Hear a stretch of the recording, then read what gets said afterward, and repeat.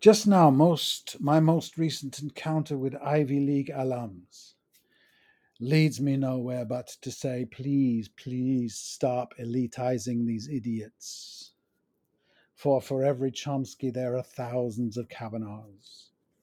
Since the foundings of Eton and Oxford in 1444 and 1096, respectively, their spawn have ruled the planet. And what grade would you give them? Honestly, what grade? Those schools were made specifically to graduate the ruling class. And as in most things, the American Revolution just changed the names to Harvard, Yale, Princeton, etc. If you are academically gifted, bravo. You have a gift. If you spend your life unexposed to the other gifts, there are myriads, you will be ill. Usain Bolt was a great sprinter and a far greater human with it than most of us can get cozy with. If I want conversation, I'd rather chat with Michael Johnson than Brett or the numerous Bushes. Authoritarianism is a two-way street. The authorities are obviously pro, though it does them no credit, but bowers to authority are as bad and much more numerous. It is cachet in their circles that the Battle of Waterloo was won on the playing fields of Eton. Please don't encourage them.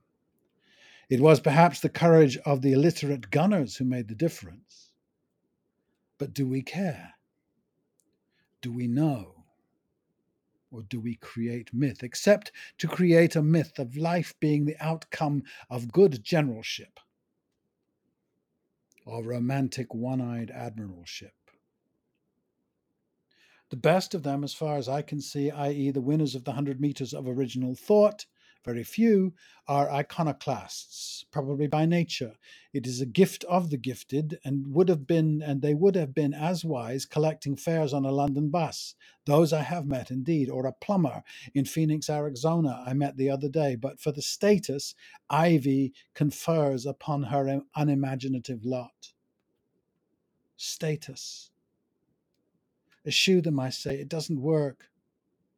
It is just a way of justifying an aristocracy, meritless. If you're born bright, there may be a few of us. It is not merit, it's luck. Hanging on to those medieval notions of anointed superiority will create a backlash of Trump-like proportions. In fact, it has created. That this is not obvious is proof your degree, even graduate's degree, cost far too much. And of course, their professors are up in arms as modern students perhaps reach for the intuitive and the Socratic and to challenge them. Well, what is an authoritarian to do? Though perhaps in the Ivy League they are more obedient, more likely to hush and ingratiate. I've seen this trick in the children of the affluent. Hush and ingratiate. That way lies the $100 plate and the golden fob. Perhaps the talkers back are students of the community college, the Polytechnic, and Georgia Tech, because somebody's got to do it. What grade indeed would you give the leaders we choose? Yes, there are hard workers, the overachievers, maybe, who knows? It is again its own reward. You are lucky to be so focused, as lucky as the gifted may be. Maybe more so it's a wash, but because we attach status to the achievement in our punitive, chauvinist, deeply Protestant way, the hard worker grows bitter when not duly rewarded. They become the constituency of certain political parties, the allotments of the aggrieved to gather and to chafe. Why, whole cultures do center themselves on chafing and its competition. The grass is always greener and has a better resale. We all learn all the time, differently, and should be joyously.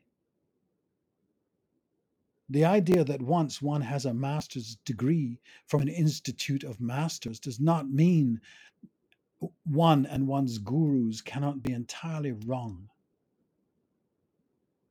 Humility is a key. When curiosity fails, a sure symptom of Ivy Leaguedom, status, and some delusion of expertness fails disastrously. disastrously, or this just happened. The New York Times, January 6th hearings. Josh Hawley cheered on January 6th. Then he fled. Oh, horror, horror, horror. They all fled. Or is hiding in a basement an act of demented courage? No Mark Antony's in this bunch, or Jesus stopping a mob casting stones. No Alexander jumping down into a mob of mutineers. One wonders what McCain would have done. Friends, Americans, countrymen.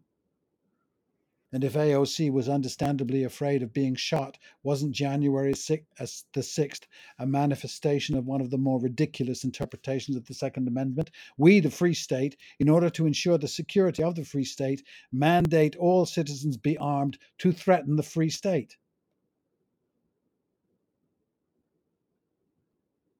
That takes a Harvard Law degree. Or is democracy possible with an armed citizenry and police force? And will that not always end in tears? January the 6th told many stories. One of them would seem to be that a democratic home of the brave is greatly exaggerated.